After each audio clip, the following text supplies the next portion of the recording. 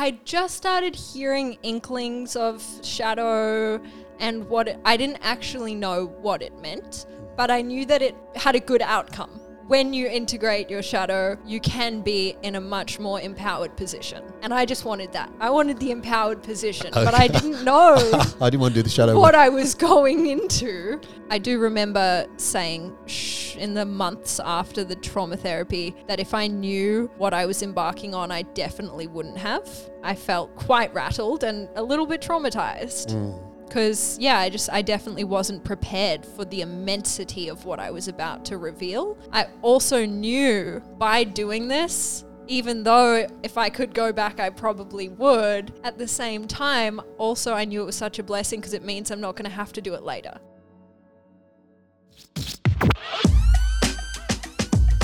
Pete Isaia is a trauma therapist and integration coach, supporting individuals and couples to become their most empowered and courageous, authentic selves.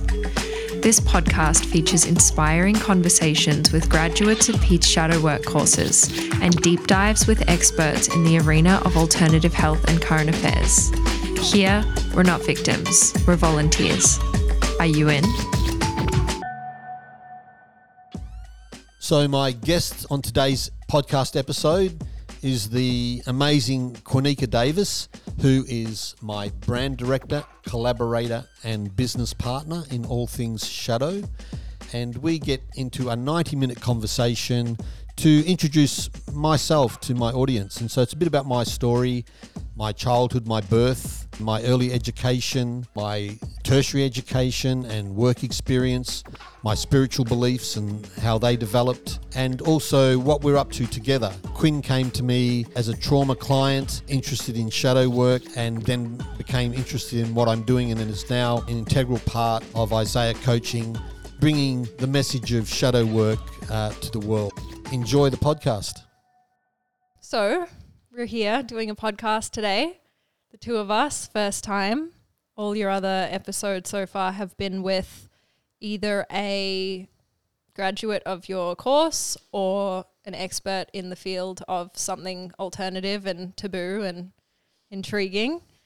And so I thought it would be a good idea to dive into a bit of your background and who you are and your story for anyone who's new to the podcast or just discovering Isaia Coaching, and just have a chat so people can kind of get to know who's behind this organization, which is me and you, the two of us. Here we are. Such a dynamic team. Yes. And just see where it goes. I know you've mentioned that you would like to, or you definitely operate better when you're being interviewed and asked questions. And so let's just talk about who you are rather than you just going solo. We'll make it a dynamic convo. My partner thinks that talking about me is my favourite subject. Really? Yeah. Yeah, well, maybe it is. We'll see. But, okay, we will see. So, you got any questions there for me, Queen? Yeah, I've got some questions for you. I guess let's just start with what your journey has been in how you got interested in shadow work and this whole path of self-discovery and authenticity, and what really, led you to be in this field of work. And I guess also just maybe your life story a bit. So just start with my life story. Yeah. That could take a while. Well, no, I'm gonna give the abridged version. Yeah. Because I'm not a spring chicken anymore. So I'm going to start at the beginning with my birth, because that was quite impactful. And I want to speak about my birth in two contexts. One, the actual my physical birth, but then also my astrological birth. So I will start with my astrological birth. So I was born in Perth, Western Australia, at a certain time, 1961, 5th of August, at 2:32 p.m. Now, that doesn't mean much unless you're into astrology, which I am, by the way. And I know that by saying that I'm into astrology, I'm possibly turning off half my audience or more. But you once said to me that in order to turn people on, you've got to be able to be willing to turn some people off. So I'm just going to share who I am. If anyone's turned off by the fact that you're passionate about astrology, they're not actually your proper audience. They're not my audience. So they've come to the wrong place. They have. So I want to talk about astrologically. So I've been very influenced by Carl Jung, who kind of died the year I was born. Maybe I'm his reincarnation. I don't know. It's a bit of a stretch. Humble. Very humble of me. And he's the father of depth psychology and the man who came up with the concept of shadow. So we'll get there eventually. But Carl Jung, for people who don't know about him, he was a professor of psychology and psychiatry, I believe. And he would do the astrological charts of his patients before he saw them, which I find quite intriguing. And, you know, astrology used to be, you know, a proper science like astronomy. And it's only, you know, probably in the last 100 years or so that it's become this woo-woo kind of thing. But there are many people out there who see astrology as a valid science, and I'm one of them. And so why am I talking about my astrology? Well, I was born with my sun in the 8th house. What does that mean? Well, the 8th house is the house of Scorpio, and that's the house of the taboo, the hidden, the mysterious, the occult, the shadow, psychology, death, sex, and these kind of subjects. So how did I get interested in it? I think it's in my blueprint. I think I was born interested in these subjects and these topics. So that's the astrological context of my birth. Now, the physical context, I was born blue and not breathing. My mum's pretty vague around some of the details of it, but what makes the most sense to me, this comes from my nursing background, of course, is that in those days they didn't have epidurals for labour pain. They used to use pethidine, which is like morphine. It's an opiate. And so my mum would have had pethidine as for pain control during labour. Now, pethidine crosses the placenta into the baby's bloodstream, and that would have been an opiate overdose for me as a child being born. And opiate overdose causes suppression of the respiratory drive. In other words, it stops you breathing. That's how people die of opiate overdose. All the people who die of fentanyl overdose in the US at the moment die because they stop breathing. So I was born with this pethidine in my system and couldn't breathe. I couldn't take my breath because that part of my brain was chemically shut down. So I was whisked away, blue and not breathing, and had to be resuscitated and spent I don't know how many days or in what they call back then a humicrib, which is, you know, like a cubicle in which a newborn baby, it's like an intensive care bed for an infant, a neonate. So there was a bit of a break in the bonding with my mother. I don't know the significance of that, but it's almost like I feel my birth in some way was very impactful on the rest of my life. Like life started out as a bit of a challenge. And so if I want to fast forward about 58 years, because I actually got to relive my birth, which sounds a bit, you know, phantasmagorical, but I was in Mexico City, and I went over there to do a training and to go to a conference in using the psychedelic compound 5-MeO-DMT. And so after we did this week-long training, on the last day, we did a holotropic breathwork session. And maybe some of the audience don't know what that is, but holotropic breathwork is a process invented by Stanislav Grof, who was a student of Jung. Stanislav Grof used to work with psychedelics with his patients, and then when psychedelics became illegal, he needed a way to invoke a non-ordinary state of consciousness without using psychedelics. So he created holotropic breathwork. And I'd done 1 or 2 sessions before my session in Mexico, so I knew what I was getting myself in for.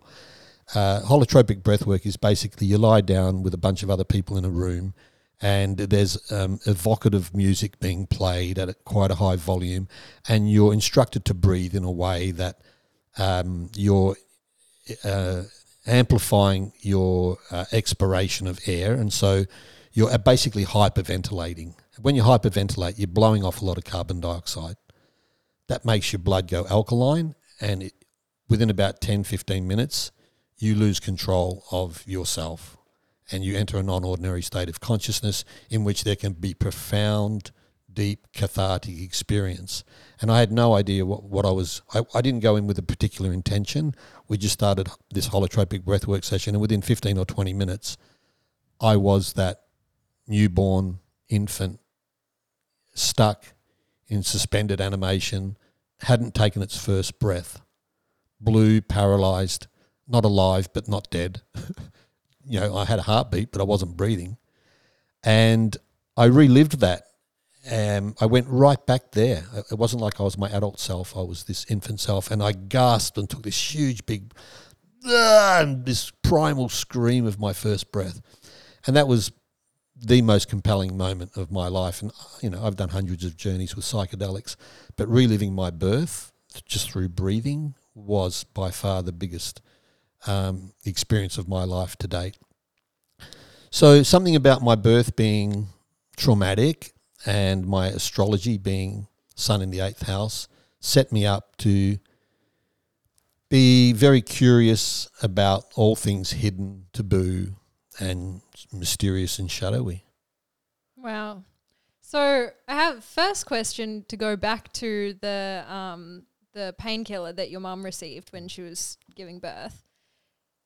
Do you think that means that there must have been a lot of cases of babies being born in the same state as you? I don't. Have you looked into it at all? I haven't looked into that. I wouldn't be surprised if I'm not the only one. Yeah, because it sounds pretty like a very powerful substance that they were using. Yeah, and I guess it depends on the dose and how close that dose is given to delivery. But this is the reason why they came up with epidurals. An epidural's a needle they put in your spine, and it just numbs you from the waist down so that you're not feeling the labour pains. But before they had that technology or know-how, they just used to give you opiates. So, I haven't looked into that, and so I don't know how many other people, maybe some people listening to this had a similar experience. Yeah, I mean, if it sounds like that definitely could be likely, and could also explain why a lot of the previous generations have a lot of unresolved trauma and stuff, because, birth trauma and trauma when you're in utero, that affects you for your whole life if you don't address it. And you had your rebirthing experience and your holotropic breath work, which, I mean, how did your life change after you had that experience? Yeah, I just want to go back one. I'll come back to that because you just mentioned something about in utero trauma and birth trauma. There's 4 schools of psychology, and the most recent school of psychology is the transpersonal school, in which Stanislav Grof had a lot to do with. Prior to the 4th school of psychology, they didn't recognise birth trauma, in utero trauma, perinatal trauma after birth. Pretty much they saw you as just this blank slate that was incapable of experiencing trauma until you're about, 6 months old or something like that. And so thankfully, we've come a long way since then, and we recognise that, not only can you have birth trauma or in utero trauma, but you can come in with intergenerational trauma. So how's my life been impacted since I relived my birth? Was that the question? What did you notice shifted after that experience? Because you said it was one of the most profound experiences of your life. And talk about that a little bit. I've never really contemplated that before. In the moment, it was unmistakably reliving that experience. Like, I'm 100% convinced of that. How did it impact me or change me? Well, I just smoked 5-MeO DMT every day for a week prior to that. So what was impacting my life after that, it would be hard for me to say whether it was the psychedelic. I mean, sometimes that you just experience. need to lump it all together because I feel like for people who are on the journey. So I guess the way I'd like to answer that is you don't have to use psychedelics to have a psychedelic experience. And I think my birth and reliving my birth were psychedelic experiences. And I'm a bit different than most people that I've read or talked to around psychedelics. Most people think that psychedelic means mind manifesting, psyche being mind and delia mean manifesting. This is incorrect, and I've looked at the etymological root of the word psychedelic. Psyche isn't mind, it's actually soul. And delia means to reveal. So psychedelics are not mind manifesting, they're soul revealing. So I had a week of psychedelics and then a psychedelic experience through my holotropic breath work. So the short answer to your question was my soul was revealed to me.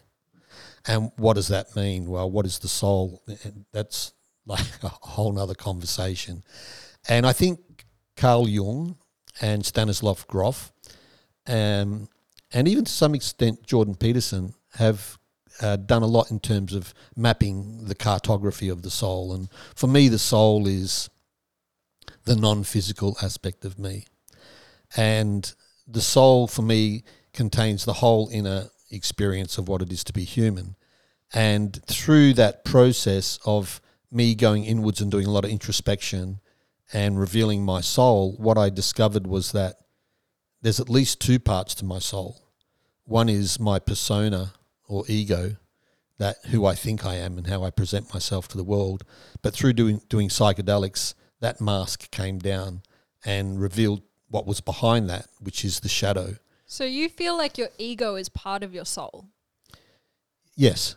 Yeah. Interesting. Yeah, I believe the soul is the whole conscious experience of being human. So do you see that there's a difference between soul and spirit? It's another great question. So, yeah, I don't really know how to answer that, and I don't know if I'll do it justice. I see myself as a spirit, a conscious entity, a being, a spirit, living in a physical material body, the ghost in the machine. And then where's the soul come into it? So the soul is, I guess spirit, you could look at spirit as being collective and then soul being individual. I believe that I have an individual soul, like my soul is, I think, probably different to your soul. But you could talk about spirit as that animating part of the soul that animates. Mm-hmm. I don't really know what the distinction is between spirit and soul. I don't know how to articulate that well. I mean, you don't have to do it perfectly, but I just wanted to touch on that because I feel like that might have come up for some people listening. But I find it very interesting that to hear that you see the ego as being part of the soul, because I definitely don't see it like that. Okay. I see the ego very much as a manifestation of the mind, and obviously the soul, our whole body and our mind and everything is an expression of the soul, but with all these added layers of things that we've picked up that aren't necessarily the soul. But yeah, I definitely don't see it like that. I could put you on the spot then and ask you to define what you think the soul is. Well, I think the soul is, I feel like it's the source essence of that. I guess some people would say, we're all one, and it's like all drops in the ocean, and that soul essence is that oneness that we are all expressions of. Okay, so you say... And so I see the soul as the pure, untouched expression of source alive in us. And when we can go beyond all the layers of our mind and our conditioning and all of these things that we've kind of taken on over lifetimes, because I believe in reincarnation, but when we can get through all those and back to the soul, that's when we connect with Source and with God in its pure essence, and that's connecting to the soul. So you see soul as the collective rather than the individual. But it is also the individual. Yeah. But yeah, that's how I see it. Yeah. But I definitely don't see the mind the ego as part of the soul. Okay. Sure. Yeah. Okay. So my experience with 5-MeO-DMT, which is the most powerful psychedelic, I did that in Mexico City. I did the full dose, and this helps me to understand who or what I am in relationship to the cosmic.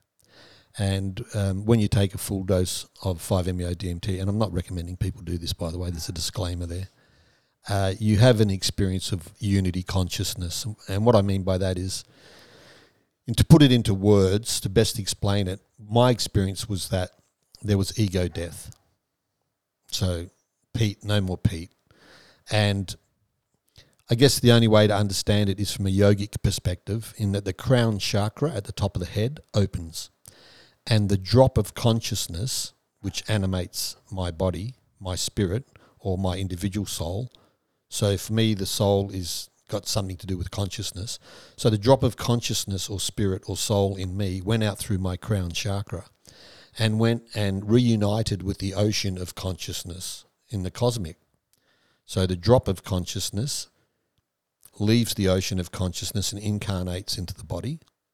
And that's the individual soul, a separate experience. It feels separate from the ocean of consciousness. And so the drop of consciousness resides in us, and we have a conscious experience. I have a conscious experience of being Pete, but Pete's a construct that the ego is attached to. But when I identify myself as Pete, that's the conscious agent experiencing itself in this body. When my consciousness left my body, it went to the ocean of consciousness, and there was no me, but there was pure consciousness, and it was blissful. And for me, it felt like the absolute truth. And that was a 10 or 12 minute experience in earth time, but it felt like an eternity there. And then there was an experience of re-entering the body, or the consciousness re-entering the body, and then the ego gets activated, you wake up and you're back in your body. Quite an impossible experience. And so then if you're saying that the ego got activated when you re-enter your body, is that not to say that the ego is separate from the soul that went back and connected to the oneness? So because if they are the same, then it would have gone where? Oh no, ego's not the same as soul. I just think the soul for me, look, I think that there could be if you want to say that there's a collective soul and an individual soul, and there's a drop of soul coming from an ocean of soul, that makes sense. But I experience, my conscious experience is through a filter. I see the world through the filter of Pete, and you see the world through the filter of Quinn. And I would call that filter the ego. Mm-hmm. At least it's not all of who you are, but it's how you relate to the world. You relate to it as Quinn, and all your memories and all your ideas and beliefs and experiences, and these they've mapped the brain fairly well with functional MRI, and they know that most of this concept of self or ego or identity is in the default mode network, which are various regions of the brain that are joined by neural pathways. And they speculate, I don't know if they've proven this, but that the 5-MeO-DMT molecule deactivates the default mode network. So in other words, your concept of self gets dialed down, it goes offline. So no filter of self through which to perceive the world. And so if you talk to people who have done 5-MeO-DMT, they'll say it's complete ego death. So with the ego offline, for some reason, there's no sense of self, and I don't know why or how, but when there's ego death, there's no longer a subject having an objective experience. And so the consciousness is no longer in the body connected to the ego. It's back to the ocean of consciousness. So interesting. Like you started this off by saying, we were going to dive into who I am. Well, I actually was just thinking later in my list of questions, I've written down to talk about your beliefs around God. Okay. So I feel like we've kind of segued into that direction. So if you want to keep going and we can just dive right into that, strong start. I'm happy to go to the God question. There's no easy answer to the God question, of course, and nobody could say for sure whether there's a God or not. We have to, come to our own conclusions or ways of thinking about that. Or I've always been spiritually inclined. Do you have any memories of being a kid or being younger before you really had like an understanding of? Yeah, I think my earliest memory of, I guess the closest thing to a spiritual experience was probably around 5 or 6 years of age. I was walking to school, and I was with my 2 older brothers, and I think I was in grade 1, first year. And I saw a dog on the street, and I said to my brothers, when we get up to the next corner, that dog's going to cross the road and it's going to get hit by a car. And so I had this premonition, and then that happened. And I was a bit struck by that. Must have been a bit traumatic for you at a young age. I thought maybe I'd caused it or something. It was a bit full on, and I don't know why I saw that moments before it happened, or if I did. And then it was probably the same year even. I was in the car with my mum and again my 2 older brothers, and we were driving on the highway, and I said to my mum, when we get up to this roundabout, we're going to be sideswiped by a truck, but we're going to be okay. And we were sideswiped by a truck at the roundabout, and we were okay. And, I remember my mum kind of, giving me like a death stare and, a bit of a shock in the car, and almost again like I'd somehow caused it. And there was a conversation shortly after that about that, because they'd known about the dog thing as well. And I remember being that part of me being shut down by my parents and even my brothers, like, stop saying negative shit, you're making stuff happen that's bad. So something like that happened. And so I suppressed that, whatever was going on there. I just thought, I'm not going to do that anymore. Do you feel like you've reconnected to it since, or it's still dormant? It's just changed. I think it's changed. I was born into a Catholic household. My grandparents actually had 2 private audiences with Pope John Paul VI. Now, I don't know how you get to have a private audience with the Pope. It wouldn't be easy. But they donated a lot of money to the church. And I've seen photos of them, so it's true. And they're very Catholic, and they even had a tabernacle in the living room. So a tabernacle is this vessel in which the Eucharist, the body of Christ, is kept inside the church. And they had one in their room, and they had letters from the Pope inside that. And their house was more like a cathedral than a home. And they went to church every morning. My father still goes to church every morning. So that was your grandparents? My grandparents, my dad's parents. My father's is 87, still goes to church every day. So I grew up in a very Catholic household. Do you feel like you had a lot to unpack from that experience? Sure. Yeah. Yeah, because that's, interesting to, obviously there's so much that is quite publicly known now about the dealings of the Catholic Church and the Pope, and especially with boys and men. And, that energy must have, whether or not you were aware or around it, like that would have been coming through and affecting you as a young boy. Yeah, look, I went to a all-boys Catholic college. There was no girls in my high school, and some of these Christian brothers were pretty sadistic. Like, I was belted, punched, slapped, kicked. I'm not sure what they were trying to teach me, but they were certainly quite violent and sadistic in their, Seems very moral. Disciplinary. Oh, yeah, it was very right and wrong. High level morality. Oh, yeah, but not necessarily practicing what they preach. No. And my brother was sexually molested. One of my brothers was sexually molested by one of the Christian brothers at that school. I won't name names or schools, but it's come out since then. And Yes, it's a mess. yeah, it's a bit of a mess. And so I remember at here's a good one. This was a grade 7, so I was probably about 12 years of age, and the priest from the school chaplain came into the class, and there's 30 boys in the class, and he comes in, and we all thought he was a bit creepy, but he's at the front of the class. He had this conversation about, are there any boys here thinking about having a vocation of being either a Christian brother or a priest? We're only 12 years old, and there was crickets. You could have heard a pin drop, and he's like, "Oh, come on! Some of you must have thought about it." Silence. Then he goes, "Even for a fleeting moment, have any of you ever thought about a life in the religious order?" And foolishly, I thought, well, I think I did have a fleeting thought once, so I stuck my hand up. He goes, "Right, Isaiah, come with me." So I was the only kid in the class to put my hand up. And off we went to, I forget what they call the room where the priest lives. But I sat in his room, and he started having a conversation about how lucky I was to have received this calling from God himself, and that how happy my family were going to be and my grandparents, that I'd been picked out of all the kids for this special assignment of a life of, spiritual servitude. And I listened to him for about 45 minutes or so, and he was really selling it.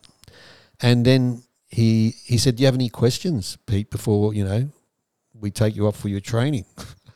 And I said, "Look, the only question that comes to mind, Father, is this thing around sex. Is it true that if I become a priest that I won't be able to have sex?" He goes, "Yes." He says, "You'll actually be married to Christ, and so you'll forego sex and you'll live a celibate life." But not in the shadows. Behind closed doors, like anything goes, really, and especially with young kids. But we won't talk about that. We're not going to talk about that. We'll just keep it all light on the forefront. That's some shadowy stuff. Yeah. We'll do a whole podcast on that sometime. So, yeah, the idea of living a celibate life wasn't for me, not with the sun in the eighth house and you're interested in all things sexuality and so forth. And so, yeah, but it was interesting that there was something still appealing to me about this fascination with the spiritual, and I didn't know any other way at that time other than Catholicism. I remember going to church, and in the Catholic Church, you eat the body of Christ and drink his blood. It's really a bit of bread, wafer, and some wine, but it's consecrated into that symbolically and ritualistically. And the idea was, and I was told this, and I was quite receptive as a kid, and I just believed what I was told. And they said, well, when you take the body of Christ, go lie down, close your eyes, and ask for God to show himself to you. So I spent 17 years doing that, taking... Did God ever show himself to you? No, never. No. And so then I spent 15 years in yoga and meditation, doing Kundalini yoga and Kriya yoga. And I went to India and sat in an ashram for 6 months. And I really wanted to have an experience and a vision of God. And Still no. No, I'm like, okay. So then I was probably in my 40s when the psychedelic thing entered my life, and through my older brother who mentioned this word ayahuasca. I'm like, ayahuasca, what's that? I never heard of it. So I looked it up and did some research on it, and it's this thing that, opens up the spirit realms. So I thought, okay, that's for me. So I went off and did my first ayahuasca ceremony and drank my first cup, and within about 45 minutes, there it is, the spirit realm in all its glory, undeniable, complete access to the spirit realm, whatever the spirit realm is. Is it my imagination? Is there a realm of spirituality? But it was the aha moment for me. And so do you believe that there is a spirit realm, or it is your imagination? It's a great question. So I think what is the human imagination, and what's its relationship to soul? So where does God and devil come from? Do animals have God and the devil? No, I think God and the devil are probably human phenomena. And so God and devil, I believe God and devil are creations of the human imagination. But I'm not sure who's creating that, whether it's us, the individual, creating that, or is there a creator creating that through our imagination? So who knows? But if I think of where did God and the devil come from, Do they exist out there in the physical realm or in another dimension? Again, who knows? But what I can say for sure is that humans certainly have invented with their imagination these archetypes of God and devils. And I think the reason we've done that is to help explain some of our holy and unholy behaviour. So when you think about God and the devil, do you see them personified? Not really. Okay. No, I don't. I don't see them as I don't personified like as a person. No, even when I had my closest experience to connection to God was when I did the 5-MeO DMT, and I left my body and I became one with all consciousness, and there was no God there. Well, that's not totally true. Everything was there. God and the devil, good and bad, right and wrong, up and down, peace and war. But it was there in unity. It wasn't there in duality. There was no polarity. There was nothing wrong. It was all in this cosmic dance that was blissful and true. But I couldn't see the personification or deification of God or the devil. So I think the reason we may personify God and the devil is, again, like what I was saying, to help us understand our devilish behaviour and our godlike behaviour, which I'm convinced that we're all capable of. And so maybe we've personified them and created these archetypes to help us explain our own condition. Now, having said that, I'm not saying that there's not an omniscient, omnipresent, omnipotent creator. I just don't relate to it quite that way. I like the way Jordan Peterson put it when he was asked, does he believe in God? And he says, I don't know what you mean by belief. And he said, I act as though there is a God. And he even thinks that even atheists act as though there is a God. And so just recently, actually, my life has become quite busy in a way and quite mental, and I've dropped off on my spiritual practice, and I've been running my business and my company for a while now, and I felt like I was losing touch with my spiritual practice, and it felt to me like I was out in the desert all on my own, and there's just me and my ego, and it's all about me and what I'm wanting and what I'm wanting to do, and there was no connection to something bigger than myself. Like it became very material and three-dimensional. Yeah, earthly, mundane, nothing sacred about it, and I realised that what was missing for me was connection back to the divine, and I usually experience that through some sort of spiritual practice. I went from 15 years of yoga to 15 years of psychedelic, and I'm actually thinking of going back to some of my yogic spiritual practices, because when I did those, although I didn't see anything, because I'm quite visual, I always want to see it in order to believe it. When I did my yogic spiritual practices, when I felt the most at home in my body, when I felt good in my skin, and when I felt deep connection to self and other, which is, I guess, a spiritual experience. So yeah, I'm going to Well, you already are. You've told me about some morning spiritual practices you've been doing lately. Your toning, your vocal toning, and your Kriya yoga practice. Yeah, wow. Okay, cool. Well, I feel like we covered a lot with that. Definitely gave the listeners some insight into the way that you see spirituality and life and duality and some of your psychedelic experiences. And so you didn't talk about your experience working your work experience, your past of working at the rehab facility and maximum security prisons and what you learnt from there. I feel like that could be really valuable to share about. Okay, I'll go through my work history from my first job to my last, but I'll do it. I mean, yeah, I'm going to do it quickly. Just focus on the ones that you feel are relevant to what you're doing now. Okay. My first job, I worked in a fruit and veggie store, bagging potatoes for 80 cents an hour, and I was 14. I went to university for about 10 years. I did an accounting degree.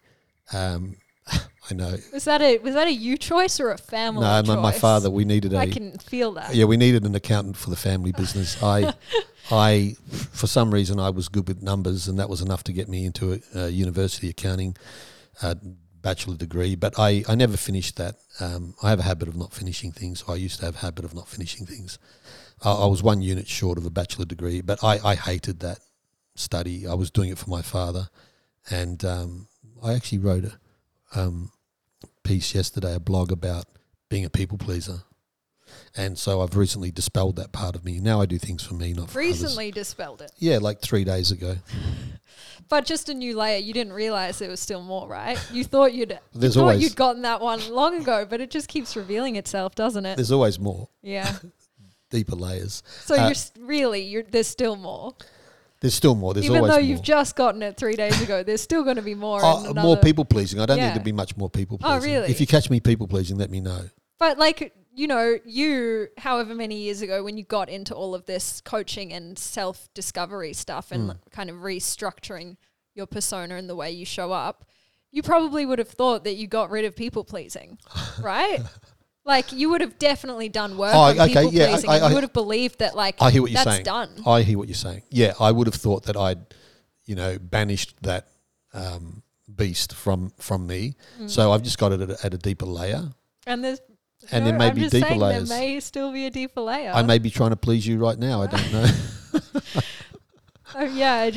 I feel like it really is true that there's always more layers. Yeah. And I guess, that's a real testament to it, because even someone like you who teaches this stuff and would have, very much so believed, like, I'm done with people pleasing. I've got that one undercover. Still, it'll emerge in a new, subtle way. Anytime I think I've completed my shadow work, I'm deluding myself. Anytime you think you have, you know that you're lying. Yeah, correct. Oh, okay. There he is again, tricking himself. So my second degree was a degree in applied science, and I came out with that as a registered nurse. Was that a you choice? So the reason I chose, it was kind of a choice me and my older brother made at the same time. So I had a restaurant. I used to have a Mexican restaurant, and we owned that, and it did quite well. But then we sold out. And my brother and I, who were partners in that restaurant, were sitting at home one day, and I see him doing, I'm like, what are you doing? He says, I'm enrolling into nursing school. I'm like, you? Like, if you knew my brother, you wouldn't want to be nursed by him. Sorry about that, Phil. I'm sure his patients loved being nursed by him, but he didn't seem like the type. He's real masculine. He's a builder, he didn't seem the nursing type. Anyway, I said, why are you going into nursing school? He goes, what a great way to meet women. Oh my gosh. Yeah. And so I thought, he's right. No. So I haven't told you this story before. So the two of us enrolled in nursing school together. He picked up a few ladies along the way, and after about the first semester, he dropped out. in the training was a great way to meet women, yes. Not as a nurse. No. Oh, Quinn. I was concerned. Yeah. I was concerned. No, and in nursing school. Okay, in nursing school. Yeah, and the male nurses about 1 in 10. So 90% of nurses are women. So it's not a typical career for a man. I started nursing school with my brother because I thought, like him, it might be a good way to meet ladies. And I did meet a lady I asked the lady out on the last day of a 3-year degree. How'd that go? It took me fine. Yeah, it went great. But I discovered that once I started nursing, I was actually kind of interested in health and anatomy and biology and pharmacology and neurophysiology and I am a people person by nature, and I think I'm quite empathic and caring, and it's just my temperament. And so, I continued nursing. I finished that course and nursed for 30 years. So, probably 10 years too long, actually. I probably should have got out earlier, but I don't know. No regrets. So then where did that take you? Well, to Los Angeles. I worked at UCLA in the emergency department there for about 10 years. And so, nursing was great. I actually didn't mind it at all. I used it to travel. I went to Cocos Islands and Christmas Island and into remote Indigenous communities in Australia. In my nursing career, I was always attracted to the settings where there was a lot of chaos and trauma. So I worked in, like I said, emergency rooms, mental health, psychiatric intensive care, remote Indigenous communities, detention centres, prisons, drug and alcohol rehab centres. So pretty much, I think I was looking to put order into chaotic settings. Do you think that was your way of kind of like something that had come from your childhood and being in somewhat of a chaotic environment as a child and wanting to put order to that now as an adult? Absolutely. In a way that you could control? Yeah, so we talked about my birth, but we didn't talk much about my childhood. What is compelling about my childhood, at least from my point of view, is that it was pretty hectic for me as a kid. My father was a liquor salesman, so his job was to sell alcohol to pubs and bottle shops, but mostly hotels. And he spent, Monday to Friday, 9 to 5, drinking alcohol, with publicans trying to sell them his products. And so he was drunk on a daily basis, and he still has a bottle of wine every day, probably when he comes home from church. Hi, Dad, if you're listening. And so there was 7 of us, and my mum drank heavily for about 3 years, although she's sober now. So there was a lot of alcohol, and that led to violence. So Mum and Dad were both pretty heavy-handed in the way they dished out the discipline, leather belts and sticks and, whatever, was involved. And I copped some, I remember copping some beltings, pretty severe ones from both my mum and my dad. And so did my siblings. And so there was a lot of violence and chaos, and it was a lonely, scary... I used to run... You also had 8 siblings? There was 6 siblings, so 7 of us. 7 including you. Yeah. And, some of my siblings say that I copped it the worst. For some reason, they think my dad picked on me more than the others. Although I think, we all got it pretty bad. And, my relationship with my dad now is fine. Like, I've done a lot of healing. There's been a lot of forgiveness around that. But I certainly don't forget it, and it's definitely been impactful. So I see my childhood as one that was full of pain, suffering, fear, sadness, chaos. Yeah. Most kids, I imagine, when their dad comes home from work, run to greet him. I would run and hide under the bed. That's the truth. So...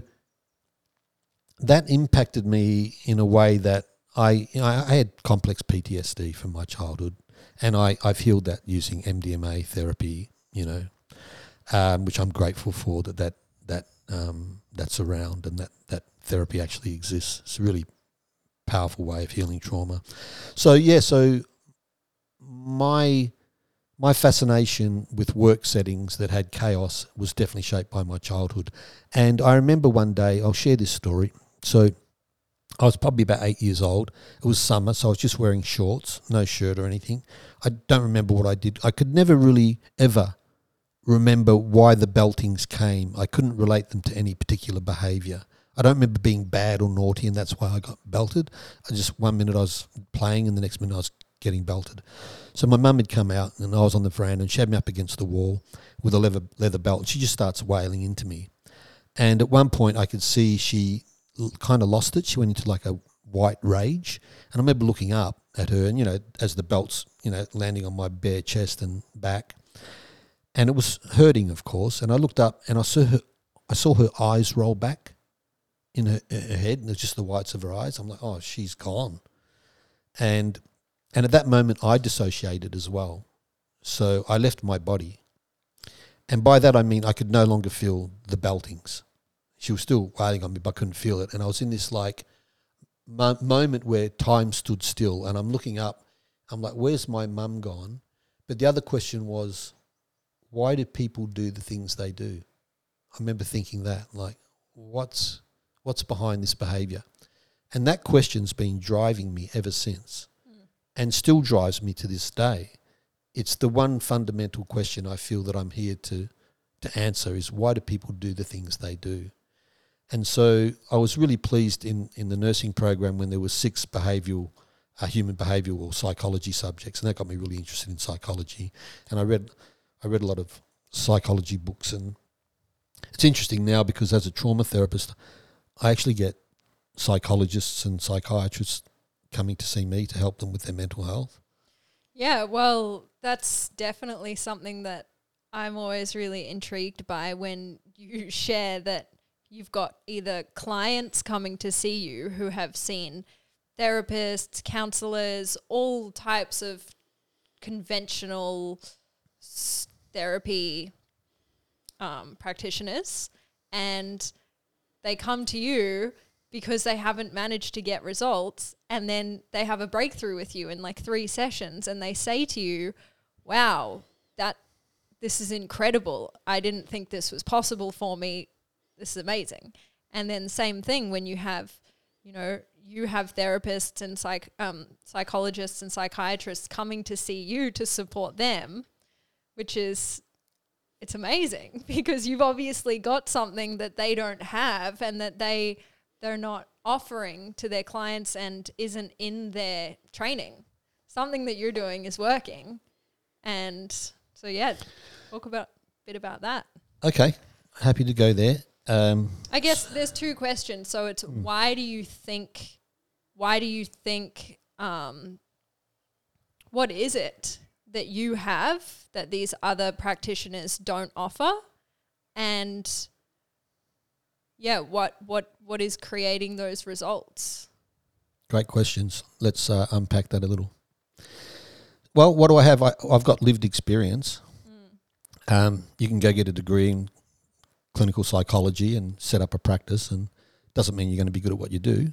You may be, but it's not guaranteed. And if you don't have any lived experience to draw on, you're not going to have a deep understanding and empathy with what the client's been through. So, but then I haven't experienced, I've never been raped, I've never been in war, I haven't experienced a lot of what my clients come to me with either. But it's something to do with having experience. It's more than that though.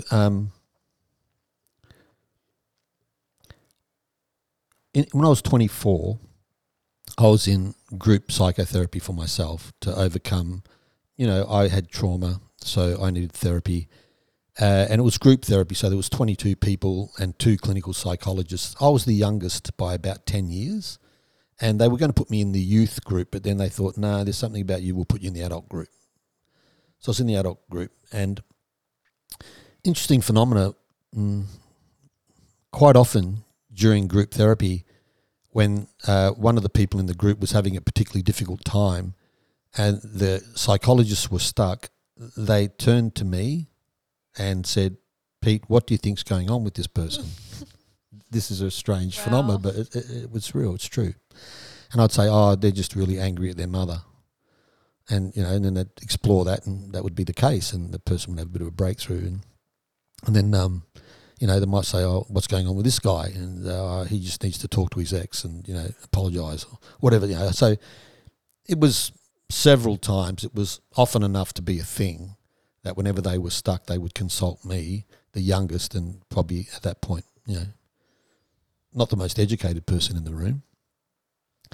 And so we've been through this because it's not about your intellect and your education. It's about just what you've experienced and what you can tap into within yourself. So authenticity. It's like when Mum was, remember I said I looked up at my mum when I was 8 years old and I asked the question, what is it that makes people do the things they do?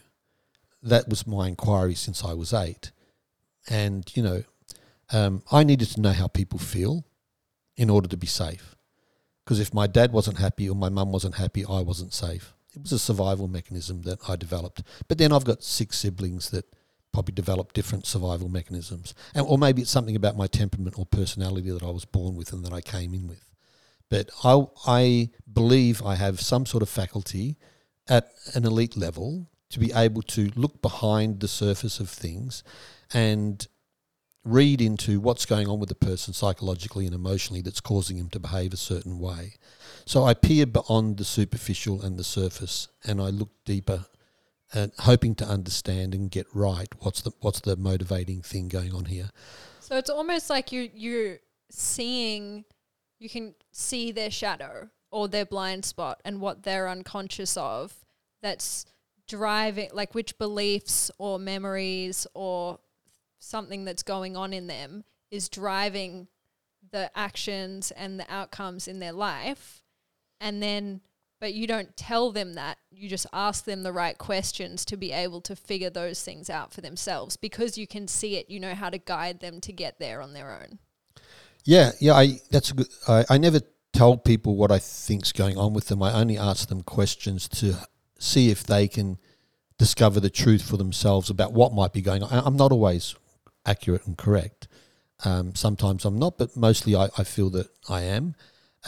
Here's another interesting thing. I remember during those group therapy sessions that when the person doing the work had their breakthrough and their healing moment, when they identified what was going on underneath and had their cathartic emotional experience and their healing moment, that was when also I would have these moments of feeling connected to spirit and to the divine. Like it was palpable. Something in me it was like peace on earth, a momentary experience of peace on earth, at least on a micro level, in that room for that person. And so, yeah, there's something in me where I'm just looking to bring order to chaos and peace to conflict. And I'm not a big fan of conflict. I grew up with a lot of it. But you definitely don't shy away from it. No, I used to, but that doesn't get you anywhere. No. Now I face it head on.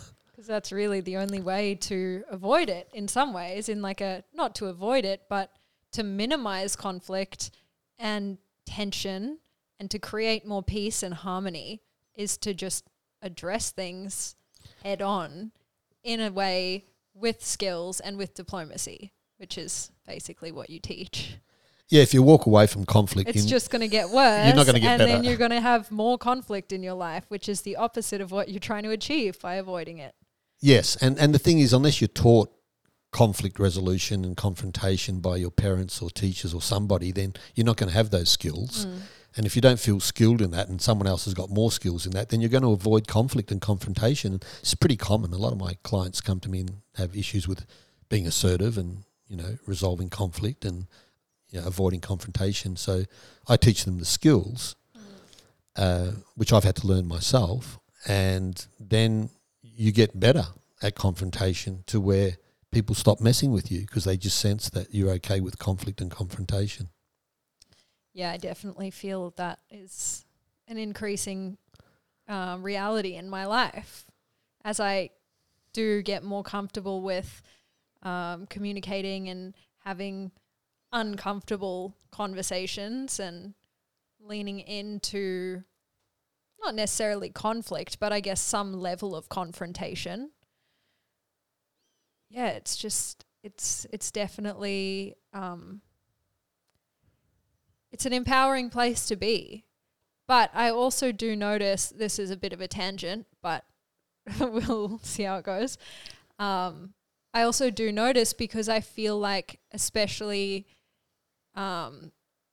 considering my age and the age of the other people that I'm around, the fact that I communicate in the way that I do, which is quite direct, and I feel quite confident in my way of addressing things, I notice that there tends to be like quite a power imbalance, because not a power imbalance, but it'll almost fall into this dynamic of like, I notice that people tend to just kind of go into like a bit of a victim thing and get just quite emotional.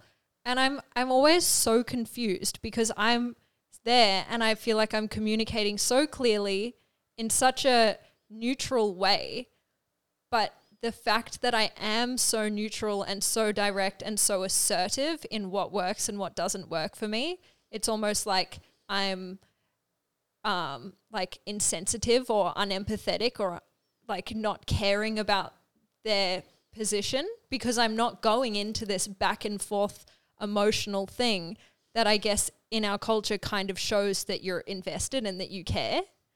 Whereas, yeah, I'm just kind of there, and I'm not interested in going into a back and forth. I'm getting to know more and more what works for me and what doesn't. So it doesn't really need to be a discussion, because I can just say, this is where I'm at. Now you let me know where you're at. people don't really like that a lot of the time.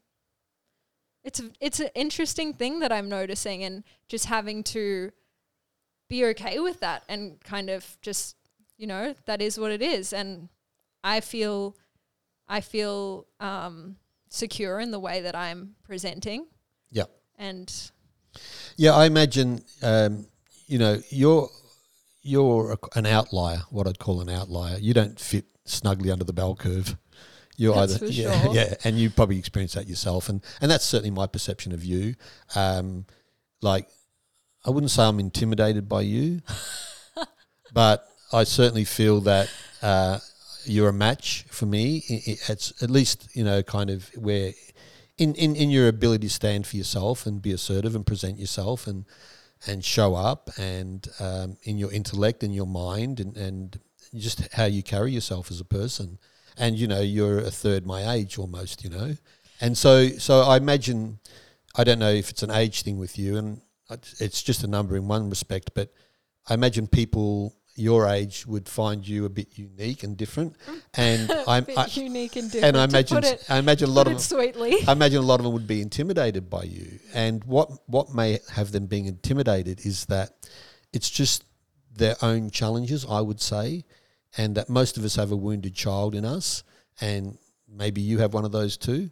I don't know, but I certainly do. Yeah, and so whenever you're being confident, showing up, present Quinn, adult Quinn, you're quite a force to be reckoned with, and who you are in that person is, very clear and direct. And someone who's unsure of themselves, lacking in confidence, got a wounded child that hasn't really had any love, nurturing, therapy or whatever, healing, is going to possibly be triggered. So some part of them is going to be triggered, and then they'll project what's not okay in them onto you. And so you're going to be that screen that people get to project on a lot. I feel that. And it definitely helps, I think, working with you. So in a like a partnership relationship, not as a client, working with you on Isaia Coaching and just being around you and working on all of this shadow integration and coaching stuff all the time has definitely, just by being around it, like it's a constant education and a constant, I'm just taking in so much all the time and gaining so many skills, and really I feel like I'm really integrating it into my way of showing up and being, rather than, obviously this is a rare thing that not everyone can have, but rather than just doing some sessions with you, like being around you every week for a year now. It's amazing how like the subtleties and all of the little micro skills and ways of being have really just landed. And I feel really, I was reflecting on it a few weeks ago. Obviously, so much is changing all the time for me because I am at such a fertile growth age. And so many other things that would also contribute to where I am today. But compared to before I started working with you, I feel like I've really anchored in a clarity and a security in how I am and how I show up. Are you comfortable with who you are and how you show up? I can be. Yeah. Not always. Yeah. But I can be. And so for those who don't know, Quinn's my brand director, and we are working on our company together, our enterprise. And I see you as an equal team player and part of what we're creating together, and deeply grateful for all of that. You came to me, I think, as a 20-year-old for trauma, maybe 19, I don't know, 20, for a trauma therapy session. And when I asked you what your intention was, you said, I want to integrate my shadow. I will never forget that. Now, who says that at that age? I don't know. I actually don't know what I was thinking. Okay. Because I didn't know what that meant. Okay. I just started hearing inklings of shadow and I didn't actually know what it meant, but I knew that it had a good outcome when you integrate your shadow, you can be in a much more empowered position. And I just wanted that. I wanted the empowered position, but I didn't know I didn't want to do the shadow what work. I was going into. And Okay, so I opened a box that I wasn't ready to open, but I obviously was on some level, or I don't think it would have happened. I do remember saying in the months after the trauma therapy that if I knew what I was embarking on, I definitely wouldn't have. okay. And I felt quite rattled and a little bit traumatized. Because, I definitely wasn't prepared for the immensity of what I was about to reveal. And because I wasn't prepared, I also didn't have the support and the infrastructure in my life to help me integrate that effectively. So it was a bit more of like a drawn out, messy, destabilized process than it could have been. Look, without knowing it at the time, just reflecting on what you're saying now, in some ways we involuntarily and unknowingly, we were experimenting because, and I'm just thinking about this from my perspective of shadow, because I think that in maybe our first 25, 30, 35 years, we're creating our ego and our persona. And it's only when we have a midlife crisis that we become interested, or not everyone does, but some people become interested in the hidden or the shadow aspects of their personality. So maybe in some way, and I've always wondered this anyway, and I think you're a fine example of this, is what would it be to raise a child with some sort of awareness of the shadow from the get-go, so that as the child is developing their ego and their persona, they also are aware that they're also developing their shadow at the same time, which is kind of the unique position that you've been in, because most people your age are really down at the gym puffing their bodies up and just trying to be the best version of themselves to sell themselves in the marketplace, or whether that's the work marketplace or the relationship marketplace, and really pumping up their ego and developing this sense of self. Whereas you've jumped in pretty early and embraced this shadow conversation about, well, no, I'm not just going to focus on the superficial and the external. I want to do a deep dive into the hidden parts of self. And so, look, I didn't realise that that's what was going on until just now. But if I look at that in perspective, that's quite a unique thing. And so what's coming up for me as a question is, can you unpack it for me in terms of benefit and cost? So my experience? Yeah, Okay. of being introduced to shadow work at a young age. Can you see benefits and can you see costs? And if so, what are they? It's hard to know what the costs are because I don't know what it would have been like otherwise. It definitely, I relate to what you said about how this is something that people wouldn't usually do until midlife. And it makes sense that I only really relate to people that are 30, 40 plus, because in many ways, I'm on quite a similar internal journey as people that are in that age bracket, which it's great because I do relate to them and I can find community, but it's also, I do find that there's things about other people my age that I'm obviously not going to relate to in the 30, 40-year-olds, but I don't really relate to people my age in a lot of ways. So I'm kind of in this middle ground where I'm like, I get a bit from these people and a bit from these people, but I can't really put it together. So I have quite a few individual friends that are quite solid, but I really feel like I'm lacking like a tribe or community, because there's not really like a group that I fit into that I've found yet, because I am such I'm just on a very unique path. You are. And so I find, but I don't know if that would have been different anyway, because like I'm still just a very unique person. So even if I didn't do the shadow integration, I probably still would be here in a different way, and it would be a different version of this maybe, but I would still be on a very unique individual path. Yeah. And yeah, I remember when I was feeling like, oh, wow, if I knew what that was going to be like, I probably wouldn't have done it. I also knew that by doing this, even though if I could go back, I probably would, at the same time, it's also, I knew it was such a blessing because it means I'm not going to have to do it later. Right. Like I really felt that so strongly in that experience of integration and kind of like deconstruction of my personality and just floating, like not knowing who I am or what's real and what I want to hold on to and what I want to let go, and trying to navigate like being a 20-year-old and having a job in amongst all of that and nobody really understanding what's going on and me not understanding.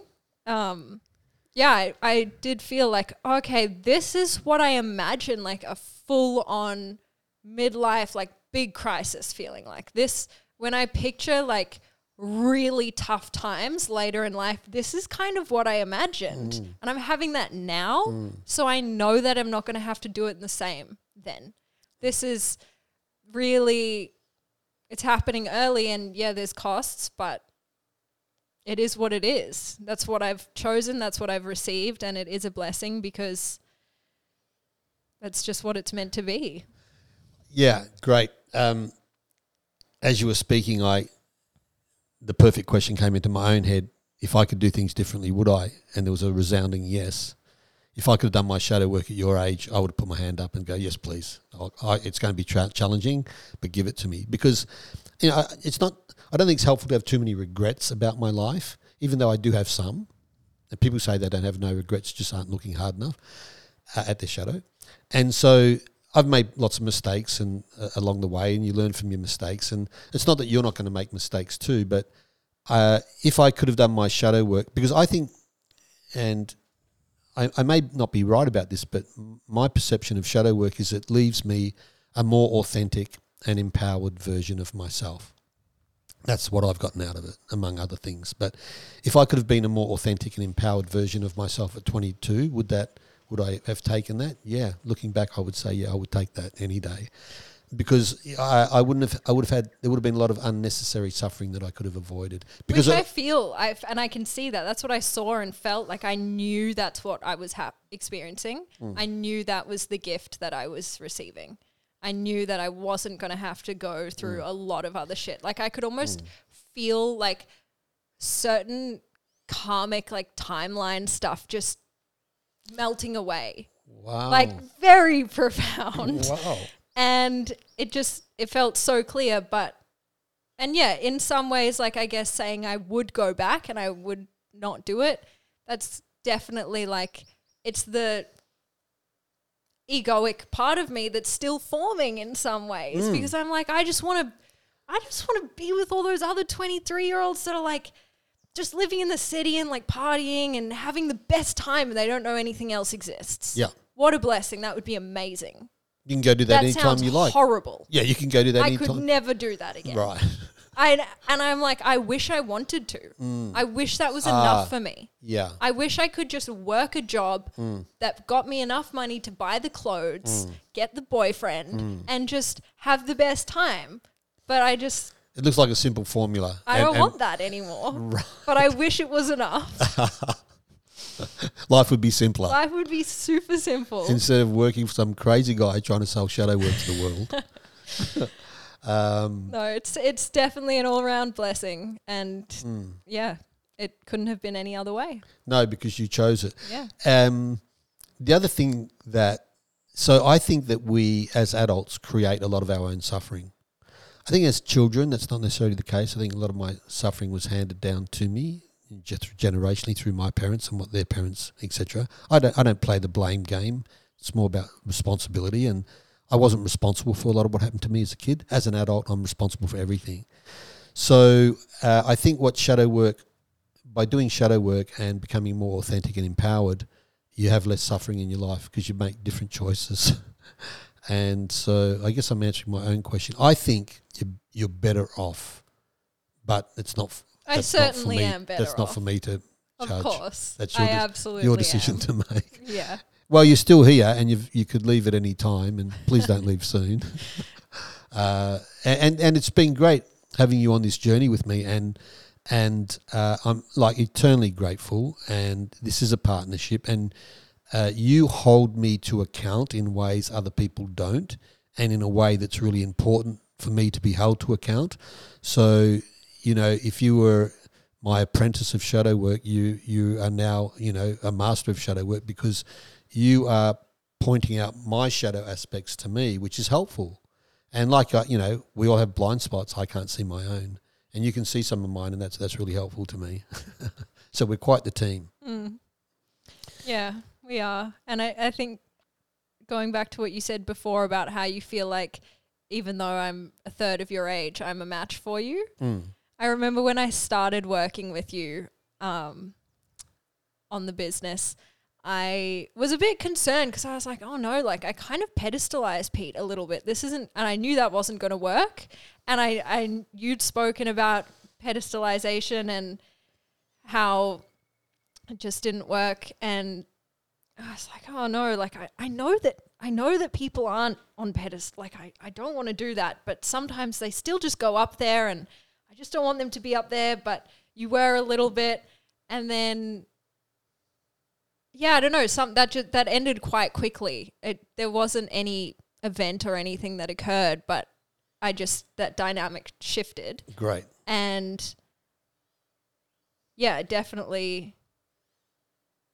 It wouldn't work if we weren't a match for each other. Yeah, or if you were pedestalizing. Yeah. I want to unpack what pedestalizing is, because some of our audience might not know. But so I'll just tell a story to demonstrate it. My cousin, he's probably 10 years younger than me.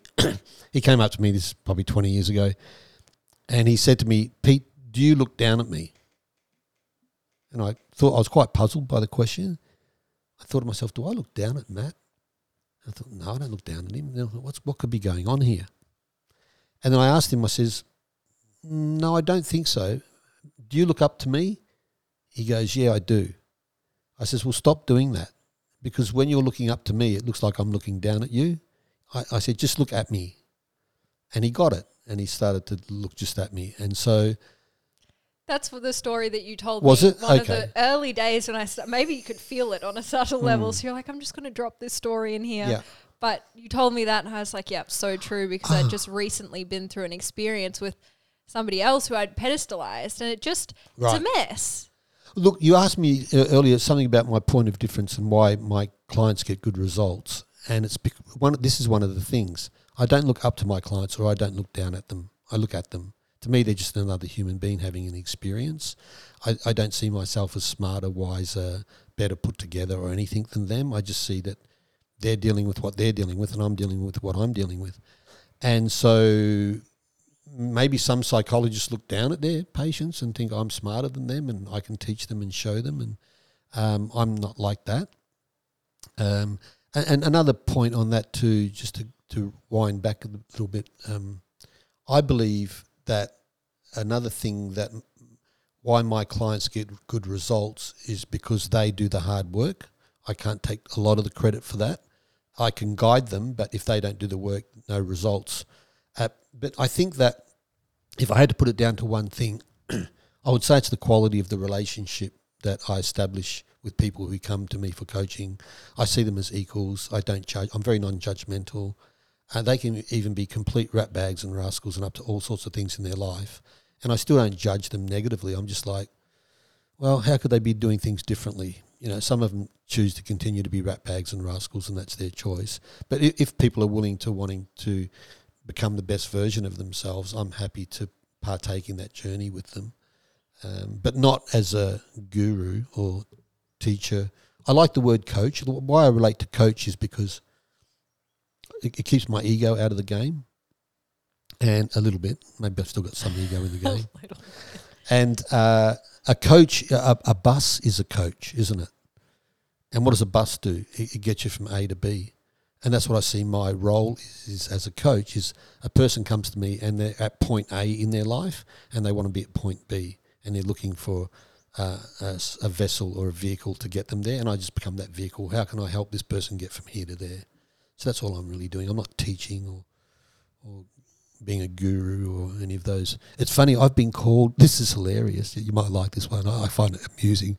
I've been called a spiritual teacher, a guru, a shaman, a medicine man. And you secretly like them a little bit. I think it's funny. I secretly do. My ego loves them. Yeah, of course. My ego loves them, but my realist and my pragmatist says, well, really I'm a nurse and a coach and a man and a Leo with a Capricorn rising. Who secretly likes to be called a guru sometimes. Yes. Just on the shadow days, though. Yeah, I'll share this one story. So a couple of years ago, I went back to Perth, where I'm from, and I've been here 12 years in Byron Bay. And I met a guy who I went to school with. So I hadn't seen him for 40 years. We last saw each other when we were 17, and we got together with another friend of mine who we all were in the same class, and we're having a couple of beers at the bar. And Stephen, he said to me, we always saw you as the spiritual teacher in the class. And that blew me away. I'm like, what? What do you mean by that? He goes, yeah, we would all talk amongst ourselves, but we didn't tell you, of course, but we saw you as the spiritual leader in our class. I'm like, oh, okay. And I asked him, like, what? Why? Like, because I've always been interested. Well, because you put your hand up to be trained. To be the priest. Of course, makes sense. It's interesting because my role in high school was the class clown. I played that role very well. I was a troublemaker, an instigator, a complete ratbag and rascal. I was constantly being drawn out in the front of the class to cop a belting from the teacher most days. And it's interesting that they had a leather belt that was made. They actually did a story about this guy on the front page of the newspaper. There was a guy, his task was to make the leather belts that the Christian brothers used to hand out their corporal punishment. And these belts were works of art. There was a ½ inch of leather, 1/4 inch of lead, ½ inch of leather, really heavily sewn together in this, torture device. And so it wasn't even just a normal belt. It was like a special whipping belt. Oh, yeah, it was specially made to hand out beatings to young boys and whip them into shape. And so I was... Literally. Oh, yeah. And I've always had a bit of a rebellious kind of anti-authoritarian streak in me. And so I would just rub their nose in it, my teachers, like they would call me bad and wicked and evil and all this kind of stuff. And I would just carry on like a clown and upset them, and then they'd drag me up the front and punish me in front of the class, and then I'd go back to my seat and start laughing, and then the whole class would start laughing, then they'd drag me out the front again and belt me again, and this was kind of going on. Maybe that's why they saw me as the spiritual teacher, I don't know. Wow. I'll share one more story if we've got time. Yeah. I've got an audience now, so when I've got an audience, I just talk. My father was a liquor salesman. I organised our year 10 ball. For some reason, they picked me. Oh, yeah, you've told me this. Yeah. And I actually picked, they were called the Farris Brothers at the time, but I booked In Excess. At that time, they were still the Farris Brothers to play at our school ball. I'm a freaky judge of talent. And so it was the year 10 school ball, and the Farris Brothers were playing, and my dad's a liquor salesman, and we had a alcohol manufacturing business, and I worked there in the school holidays. So I brought home all these miniature bottles of alcohol to take to the school ball. So it's the night of the school ball, and I'm selling these little bottles of scotch and gin and whatever, whiskey, whatever, vodka. And I got caught by one of the Christian brothers, and I had to go and see the headmaster on Monday morning. So I go down to the headmaster's office, and he said, right, Isaiah, you've got a choice. 6 on the arse with the belt. This is the special torture belt. And it was laying there on the desk. He goes, 6 on the arse with the belt, or I call your dad and tell him that you've been selling alcohol at school. What's your choice? And it was an easy choice for me. I said, look, I'll take the 6 on the arse, thanks. And so he bent me over the desk. They always had to hit you on the butt. I know that was a bit weird. Anyway, so I copped the 6 on the butt, and then he got on the phone and called my dad. I just think that's worth sharing. Yeah. I just think that's worth shocking. sharing. He was the principal of the school, so the head teacher. And then you told me that you in later years you tried to get in contact with I him. did. I got in contact with him. He was in a retirement home for older Christian brothers, and I tracked him down because I don't mind sharing that story because there's nothing. I'm not demeaning the guy, but I had been demeaning him and talking badly about him. You know, I would say unkind things about him to whoever would listen. And I realised that I didn't want to be that guy anymore that gossiped and spoke unkindly about people. And I thought I should talk to the actual person rather than talk about the person to someone else. So I thought I need to track this guy down and apologise for speaking evil about him behind his back. So I managed to locate where he was staying, and I called him, and he was eating his dinner, and he came to the phone. He goes, "Who's this?" And I says, "Oh, this is Pete Isaiah. I don't know if you remember me, brother." He goes, "Oh, Isaiah." I says, "I remember the name." I said, "Yeah, there was 5 of us boys go through your college." He goes, "Oh, yes." I said, "I remember now." I said, "I just want to apologise to you." He goes, "Apologise to me? What for?" I says, "I've been bad-mouthing you all around town and saying unkind things about you, and I'm just letting you know I'm not going to do that anymore." He goes, he didn't know what to say. He was as confused as I was. And but I felt that for some reason I needed to put that record straight with him. And I never said a bad word about him since. But I'm happy to share the story about what he taught me or what he was trying to teach me, which I'm still not sure. Powerful. Do you recommend that other people go around cleaning up their mess and setting things straight? I thought you were going to say, do you recommend people send their kids to Christian Brother colleges? I would probably homeschool my children. Do I recommend that people clean up their mess? Yeah, by calling up any old foes. Look, sure, why not? Like if you're up for that and you've got the appetite for it and you think it's going to do you some good and you're holding a whole... Do you feel like it made a difference for you? Yeah, I spent my 40s, when I was about 45, I spent a couple of years attempting to clean up all the mess I'd created in my life and all the people I'd hurt, all the ways that I'd shown up as a lesser version of myself. I really did want to make amends with everybody. And there's still one person who I can think of that I haven't done that with. And I'll share this because I think, it's important that sometimes I show my vulnerability. And this was in probably about year 11 at school. And so it was a Catholic all-boys school. And, I was one of the lads, and there was a homophobic culture in that school. And so at that age, I was probably homophobic myself. And even though some of the kids in the class who were possibly gay were my friends. So it wasn't like I was homophobic in that I wouldn't have them as a friend, but the idea of homosexuality was kind of frowned upon, or there was unspoken, but guys would joke about it and stuff like that. And through peer group pressure, it's easy to buy into that stuff. And one day the kids decided to pick on a particular guy who was suspected may have been gay, and they kind of ganged up on him. Not in a vicious way. It was more in a teasing way. But they were hitting him. But not hitting him. They weren't punching him. They were just like hitting him in a way to... tease him, and I joined in, and I didn't like it. I just did it to fit in or whatever, and I remember in my mid-40s when I was trying to clean up with everybody, I thought I need to contact this guy and apologise for being a dick and being a real jerk and joining in that bullying behaviour, and I couldn't locate him, and I asked around and nobody knew how I could contact him. So if he's out there and he knows who I'm talking about, I'm deeply sorry for being a jerk. Amazing. Well, I feel like that pretty much wraps it up for today. Have we covered everything? We didn't talk about your approach to addiction, but that could be its own podcast. Let's do a whole different podcast on that. A whole podcast. I think so, yeah. That's a rich topic, something I'm quite passionate about. My very first job in nursing was alcohol and drug rehab, and my very last job in nursing was alcohol and drug rehab. Yeah, and you have a lot to say on that. I've got a lot to say on it. I come from a family of addiction. I've had my own issues with addiction. I've worked in addiction. I've used every substance.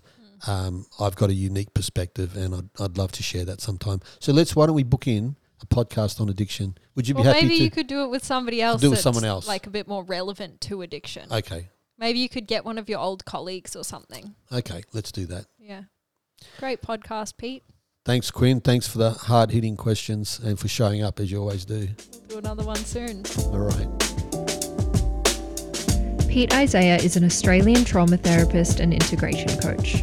You can find him at isaiacoaching.com and connect with him on Instagram at Isaia Coaching.